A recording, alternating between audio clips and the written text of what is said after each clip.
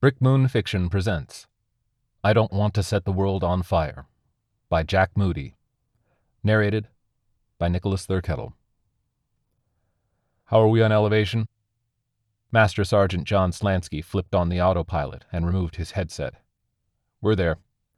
His co-pilot, Airman First Class Sam Quarry, followed suit and leaned back. I've just never flown one of these things before. The C-17 military cargo plane glided through an unrelenting sea of black towards an undisclosed destination. All they had were coordinates and an ominous set of orders. "How is it that you're not familiar with what you're flying?" Slansky asked.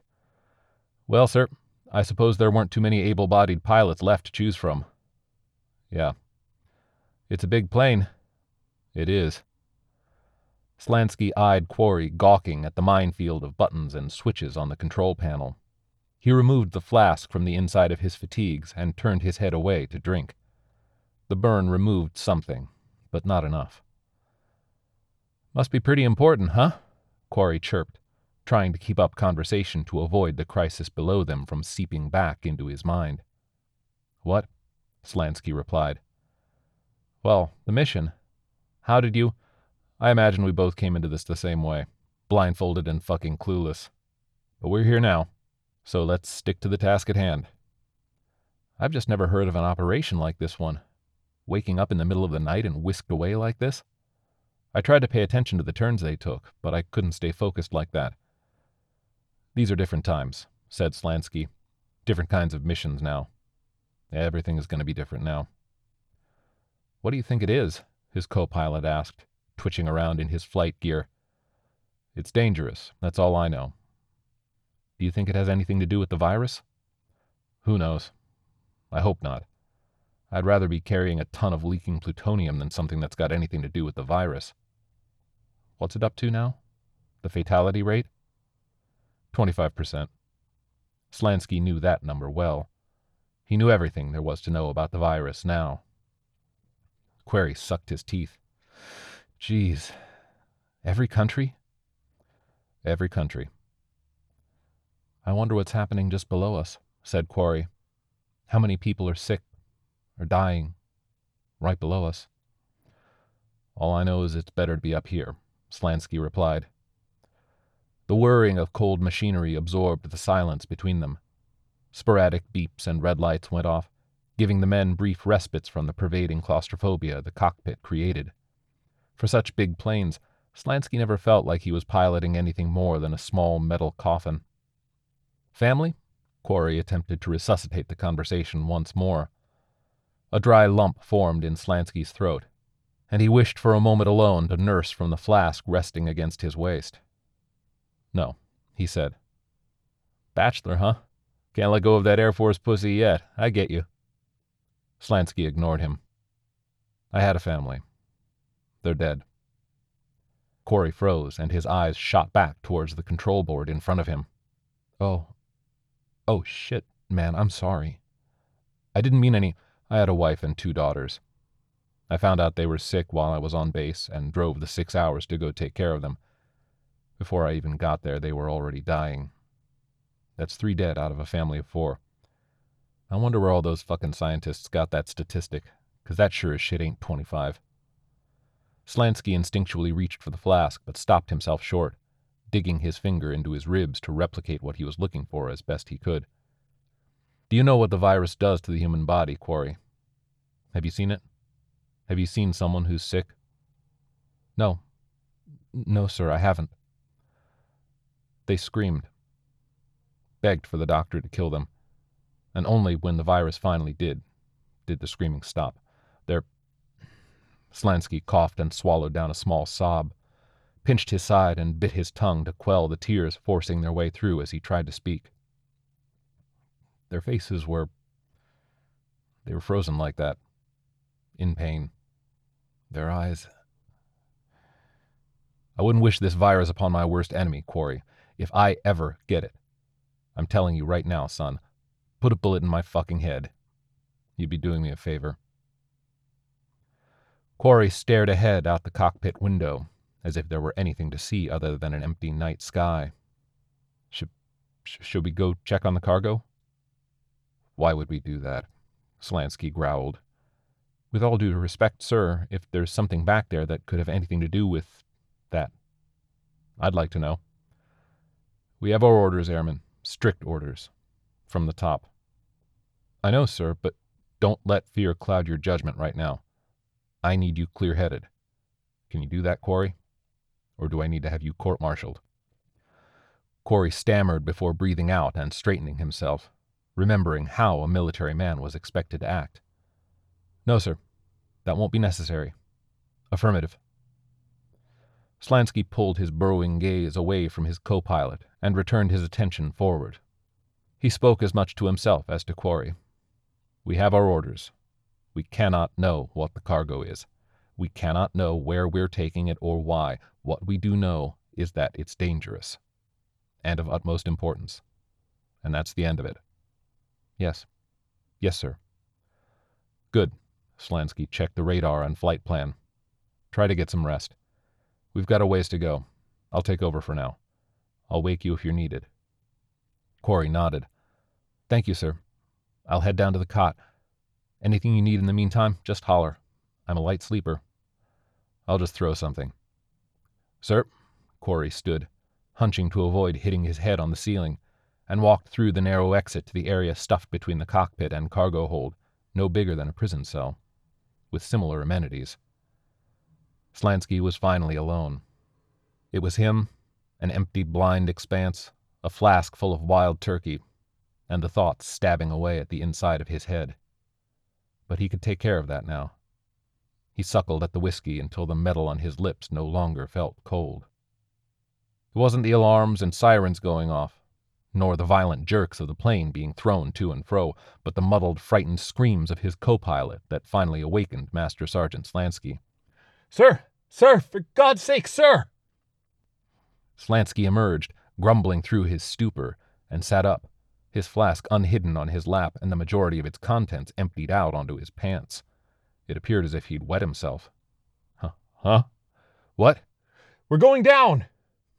Slansky leaned up and peered out through the cockpit window. It wasn't black anymore. It looked a lot like the Earth, and it was getting bigger quite fast. Huh. Looks like it. Quarry dove into the co-pilot chair and fumbled with the headset until messily throwing it over his head, stabbing at switches. Blackbird to base! Blackbird to base! Mayday! We are going down! I repeat, Mayday! We are going down!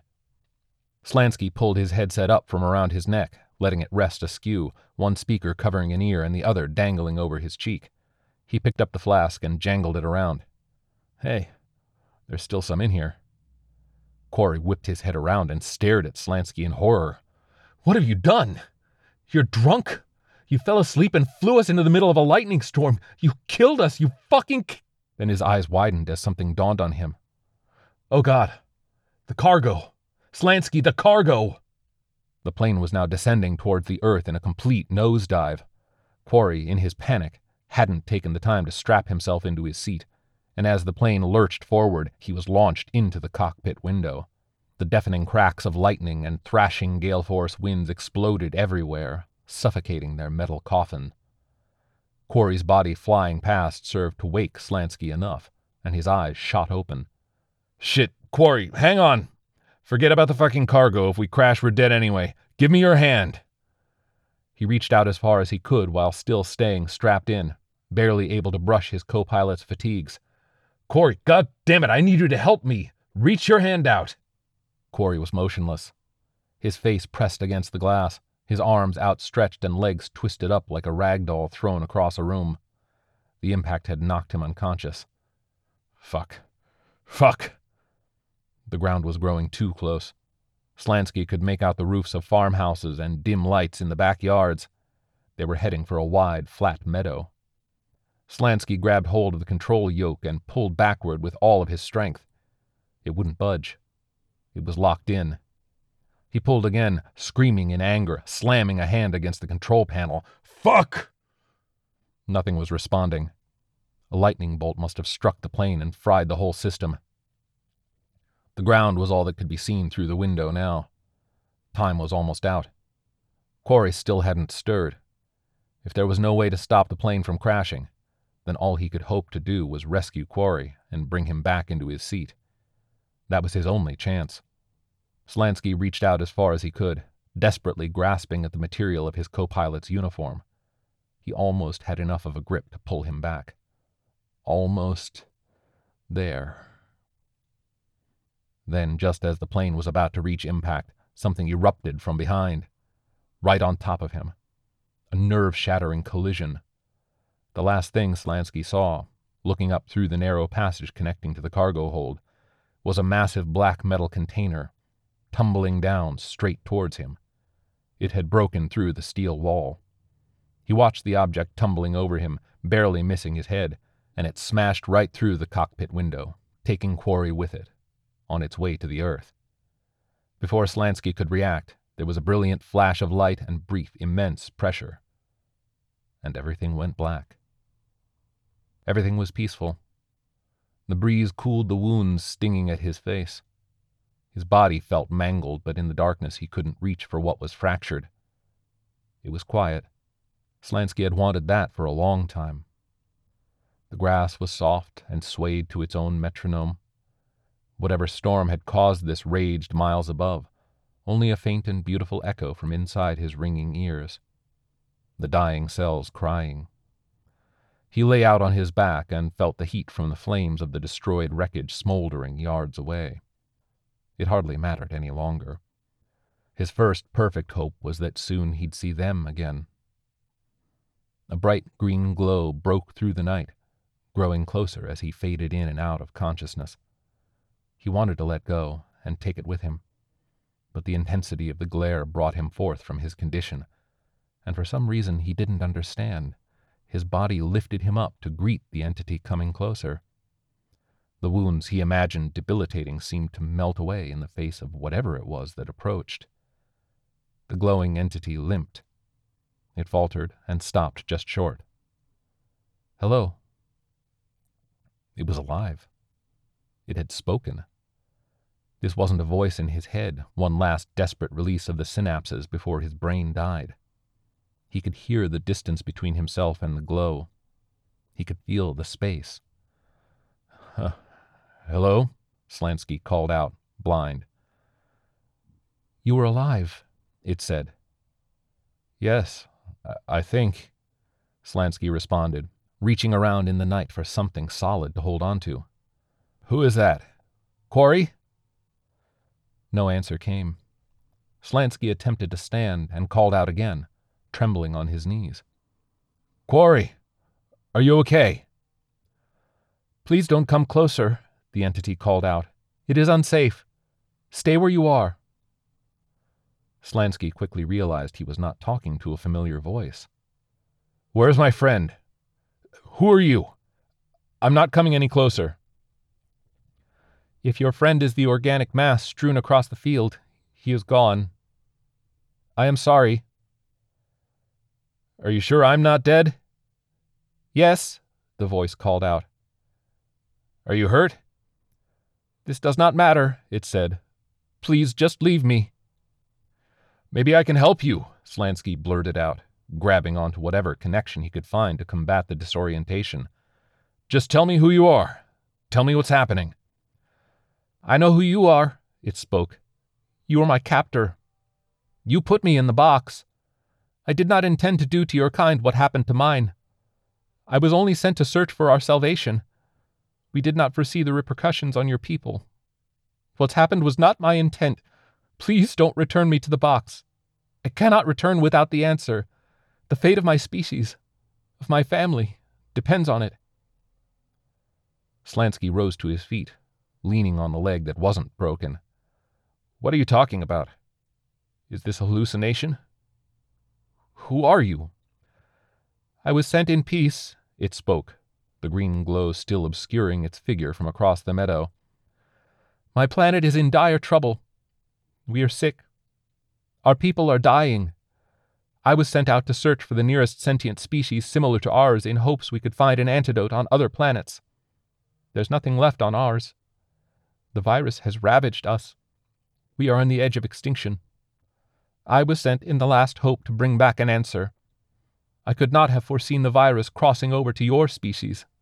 Not with the same force. It was not my intent to create on your planet what's spread on ours. Please. Just leave me here to die and cause no more pain than what's already been done. I've failed. Let me die at least knowing I will be reunited with my family." "You were the cargo?" Slansky spoke into the glow. "You were the mission? You did this?" "I only want to save my family," it said. "All else doesn't matter. I have nothing else. So leave me to die, and I won't hurt another soul. I never wanted any of this, just to save them." Slansky stepped forward, shielding his eyes in the face of the creature's brilliant light, despite the suctioning darkness that encompassed them. You killed my family. You got them sick. You killed my little daughters." There was a pause as the creature seemed to be struggling in pain. It fell to the ground. How Slansky had made out better was a mystery. "I have caused much pain and death to your kind. I understand your anger. My own family will die as well. Please find some solace in my demise. That is all I can give you." Slansky softened. This thing didn't plan for this to happen. It's okay," he said. "I would have done the same thing in your position. I would have done anything for them." The creature let out a harsh and gurgled moan. It appeared to be in immense anguish, more than just results of the crash. The virus was coursing through its veins like fire. He recognized the sound. "You're hurt," Slansky managed. "Let me see your wounds. Maybe I can help. I can at least lessen how much you suffer." "No!" the creature screamed at him. "No! I refuse to cause any more harm to another living being. My soul is already burdened enough." Slansky continued closing the gap between their voices. "Calm down. Our planet is doomed anyway. I have nothing left. The least I can do, if there's nothing else, is to help another before I die, like how you've tried." "If you come any closer," the creature warned, "you are killing yourself." "I know," Slansky replied. "It's okay." He stepped across the meadow and inched through the green light. It almost held weight, like a thick mist. It felt like a barrier. Beneath him lay a broken thing, closer to death than life. Humanoid in appearance, its small, gaunt body was contorted and twisted from the crash. Its skin was paper-thin and translucent white, so much so that he could see its alien organs coiled in its torso, and what he could only assume was a heart throbbing and pulsating without rhythm. Full black eyes, taking up most of its face, stared up at him in fear, unblinking. A deep laceration ran down its left leg, oozing a black liquid. "You're bleeding," he guessed. "I imagine you'll need that stuff inside you." "You don't understand," it interrupted. "Being this close to me, you'll start feeling the virus tearing apart your insides within seconds. You're already infected. You'll die before you can help me." "I'll take my chances," Slansky replied. He pulled out the emergency kit from within his flight suit and tore a strip of gauze. "Just relax. This will stop the bleeding." He wrapped it around the oozing wound and pressed it tightly until he could feel the loose pulse bounce against his palm. "Here. That'll keep you together for a bit longer." Slansky then took out a long needle, and the creature recoiled. No, stop. Calm down. It'll take away some of what you feel. Breathe." He plunged the needle into the creature's thigh and let the heavy dose of morphine course through its veins. A few seconds went by. The creature's body eased. "What did you do to me?" it asked. "I took some of the brunt off you," Slansky replied. "Just focus on me. You're okay." "Why aren't you sick?" it asked. "Why are you doing this? What are you?" "Let's just call me a suicidal good Samaritan," he said. "Lay back. Let me help." The alien fought through the drug-induced delirium. Your body isn't reacting. You should be bleeding from every orifice. You should be crying out in agony. It's within you, taking over, but you show nothing. Are you a god?" "My name is John Slansky," he said. "I'm just me. What are you trying to tell me?" The creature coughed up more of the same black liquid that was emptying out of its wound. It trickled down its chin and burnt a hole in the grass beneath it. "You are the one. You are the answer. You feel nothing?" "Considering the circumstances," said Slansky, "yes, I feel fine. What are you saying?" It reached out and touched his arm. It felt like an octopus tentacle, rubbery and foreign. There was no warmth or comfort in its contact. It felt like touching the hand of a dead friend. You are what I've been searching for. John Slansky. You are immune. You are the antidote." Before Slansky could take in what the creature had told him, a swarm of blaring white lights tore across the sky. He could hear the roar of their engines coming towards them, mechanical and all buzzing together like a hive of massive bees. Reinforcements. "Quickly," the creature urged. "Your blood. I need a sample of your blood, before they reach us. You could save us all. It could be the solution to both our planet's plagues." The fleet of helicopters was minutes from touching down on the meadow. Whether or not what this thing was telling him was true, Slansky knew that his new infected friend wouldn't make it home from this situation. If he didn't act fast, an entire planet's population that he had never met would die. He thought of his family. All right, hang on." He looked around hurriedly, the gusts from the helicopter's blades growing and whipping across his face. "I need to find something to hold it." Slansky limped across the meadow back towards the flaming wreckage of the downed plane. He combed through the pieces of metal and glass, enormous broken masses like the shattered skeleton of a giant. But what was left to salvage? Before him was nothing but flaming shards, nothing he could use. He turned around to see the fleet had landed, just yards away from the dying patient Zero lying in the grass. There was no time. He'd have to just pick the little thing up and hide. There was no way it could get out on its own, even if he could give it his blood. Slansky stumbled and charged back towards the creature. That's when his foot hit something solid and small on the ground. He toppled over and crashed into the meadow, reaching his hand back in the darkness, feeling around for what tripped him.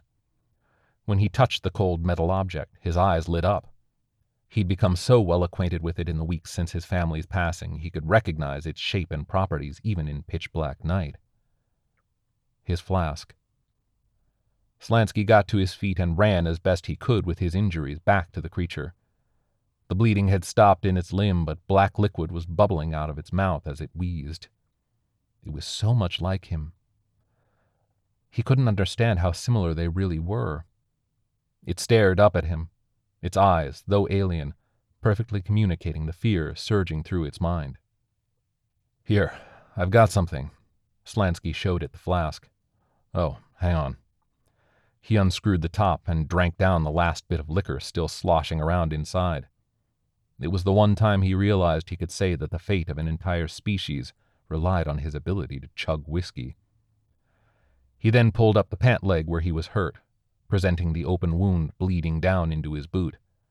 Slansky pressed the flask against his skin and let the trickle of crimson liquid drip down inside. He screwed it closed and held it out in front of the creature. "Good?" "Yes," it wheezed. "Thank you, John Slansky." It gripped its thin, bulbous fingers around the flask and held it close to its body. "Well, now we just need to figure out how to get you the hell out of here. You didn't have a plan for that, did you?" The creature's response was interrupted. Screams rang out, and blinding flashlight beams shone in Slansky's face. The United States military had arrived. A man in a full hazmat suit stepped out in front of the half-circle of gas mask-wearing soldiers, aiming rifles from a distance. Nobody would come close to Slansky as long as his friend was near. He could use that to his advantage until some bright idea came to mind. The hazmat man spoke. "Master Sergeant, stand down and step away from the creature," We will get you the proper care, but first, please step away and let us take it back into custody." "I'm not sick," Slansky yelled over the helicopter's blades still spinning in the meadow behind them. "I know what it is, and I can't let you do that. It needs to get back home." The man paused, confused. "You may think you know what that thing is, but Airman, it is far more dangerous than you can understand. The fact that you aren't already showing symptoms surprises me, but you're infected. I will see to it that you get the best medical care we can provide. Now step away and we will take it from here.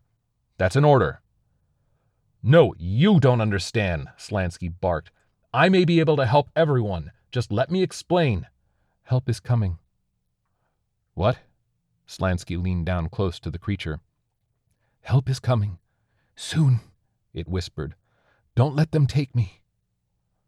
Slansky glanced up at the night sky. "How do you know?" "They know." "I'm not letting them take you." "Slansky!" The hazmat man brought his attention back to focus. "There is nothing to explain. Now step away from the creature or I'll have you court-martialed and stripped of your rank. Now, Master Sergeant!"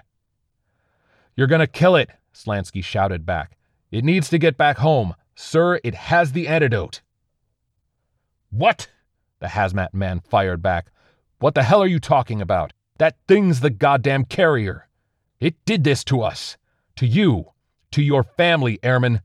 You want to avenge them? Let us take this thing and squeeze everything we can out of it to end this pandemic. What do you care if it lives or dies?" "Because it's only trying to help its own. I won't let you take that chance away from it."